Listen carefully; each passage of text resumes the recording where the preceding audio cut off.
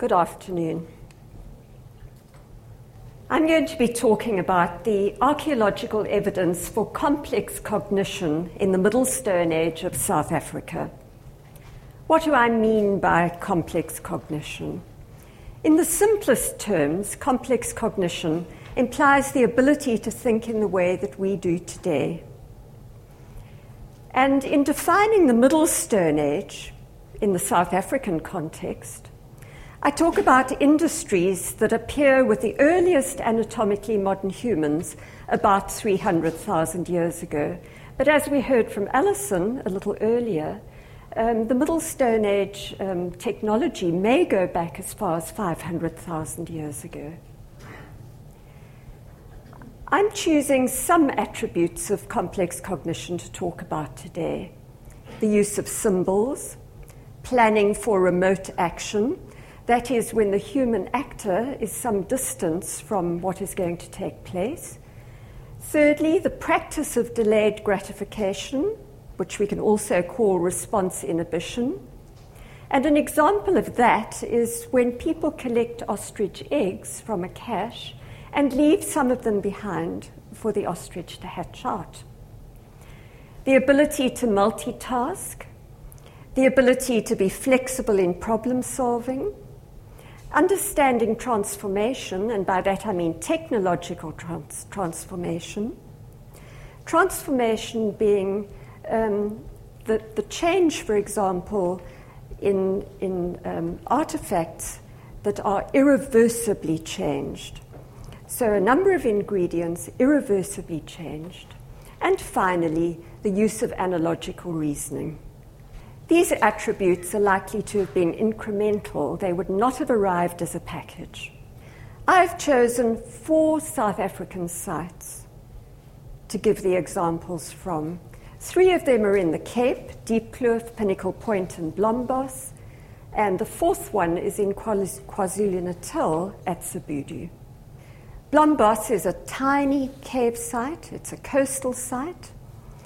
And it's yielded a number of amazing artifacts that I'll be showing you in a moment.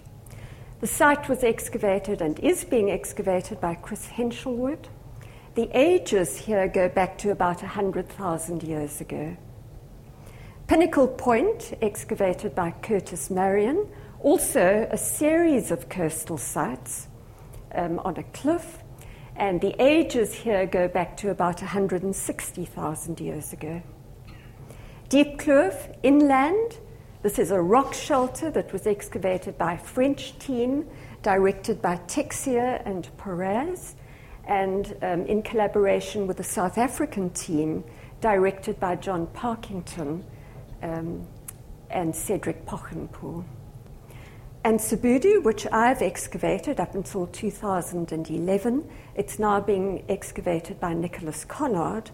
This site is perched on a cliff in an evergreen forest about 15 kilometers inland from the sea, and its ages go back to about 77,000 years ago.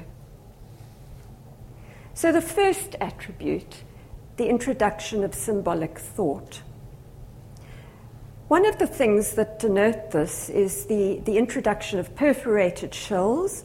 At Blombos, the age there is about 71,000 years ago, and these are Nassarius shells, many of them. At Sibudu, it's a different species, Afrolitterina and whelk shells, but the age is also 71,000 years ago. The importance of having these perforated shells is that these ornaments, because we believe they are ornaments, are markers of self or group identity, which in turn is an indicator of symbolism. Then both Blombos and Sibudu feature here again with the presence of engraved ochre. The Blombos ones are really famous. They go back about 100,000 years ago. And the best known of these is on the left-hand side, the one with the cross-hatching. At Sibudu, we don't tend to get cross-hatching designs. There the designs are more fan-like, as you see at the bottom. And the age for the Sibudu ones like that is 77,000 years ago. Diepkloof rock shelter is well known for its engraved ostrich eggshell. These come from perforated water bottles. On the top right are the perforations that you can see on these pieces of water bottle, and the decorations, the engravings over on the left here. What is most noticeable about the deep kloof engravings is that the patterns tend to be these ladder-like designs, and these are repeated on hundreds of pieces of the eggshell, suggesting that we're dealing here with a cultural tradition, not something that was uncommon at all. In the Kalahari today, such ostrich eggshells are used as water bottles. Only a few of them are decorated, and you can see one example there on the right. But the most compelling evidence for complex cognition, I believe, comes from everyday tasks, and so I'm going to be talking mostly about those. The introduction of snaring implies planning for remote action and response inhibition. So the setting of a trap implies that the hunter is going to gain meat without actually seeing the prey that comes to the snare or the trap. And at Sibudu, there is evidence for this, circumstantial evidence, about 71,000 years ago. The fauna there is dominated by blue duiker, a very tiny animal that lives in the forest and would certainly not be sensibly caught either with arrow or with spear. Then the bush pig, which is nocturnal, extremely dangerous to hunt, and so far more likely to have been caught in a pit trap. And then the tiny carnivores, things like mongooses. These are not susceptible to being caught in nets, so we can probably eliminate the possibility of nets, but they are susceptible to being caught in snares. I think one of the most convincing bits of evidence for advanced planning and multitasking comes through the introduction in the Middle Stone Age of compound adhesives. I have to tell you the difference between a compound adhesive and a glue. A glue is a simple product, like a plant gum, whereas a compound adhesive is a combination of ingredients. And the combination of ingredients that I'm talking about here is plant gum, like acacia, together with ochre powder. We found stone artifacts both at Rose Cottage and Sibudu that have these compound adhesives on them. And so in order to try and understand how they were made, I did some experiments to transform a combination of powdered ochre and acacia gum into a compound adhesive. The advanced planning comes with collecting the materials. The acacia gum has to be collected. The ochre powder needs to be ground from pieces that can often need to be collected from great distances. Then the important thing about this is that these natural ingredients differ quite considerably depending on season and where they are collected. And the end result of that is that there is no set recipe like a cake recipe that can be used for making these compound adhesives. Sometimes the acacia gum or the other plant gum is runny and more ochre powder needs to be added. On other occasions, the gum is stiff, and so less ochre powder needs to be added. And so this is all about thinking on your feet while you're making these things, switching attention, changing plan, and indeed multitasking. But the really compelling evidence here for multitasking is once the person has mounted the adhesive onto the shaft and attached the stone tool, and then needs to heat this to dehydrate the adhesive on the tools. And so it's the control of the fire that is ultimately so important. If the fire is too hot, the adhesives will boil and bubble and get air bubbles and be useless, or they may burn if they're too close to the fire. And so without temperature mechanisms, people in the Middle Stone Age would have had to gauge how warm the fire was, and how suitable it was for dehydrating without spoiling these tools. So, a good example, in short, of multitasking. Here are compound adhesives at Cebudu by 71,000 years ago, though the examples pictured here are in fact 65,000 years ago. Over on the left is a segment, and I think that you can see there is ochre adhesive attached there, whereas the tool on the right has a different recipe. And that recipe has no ochre in it, but it has black fat.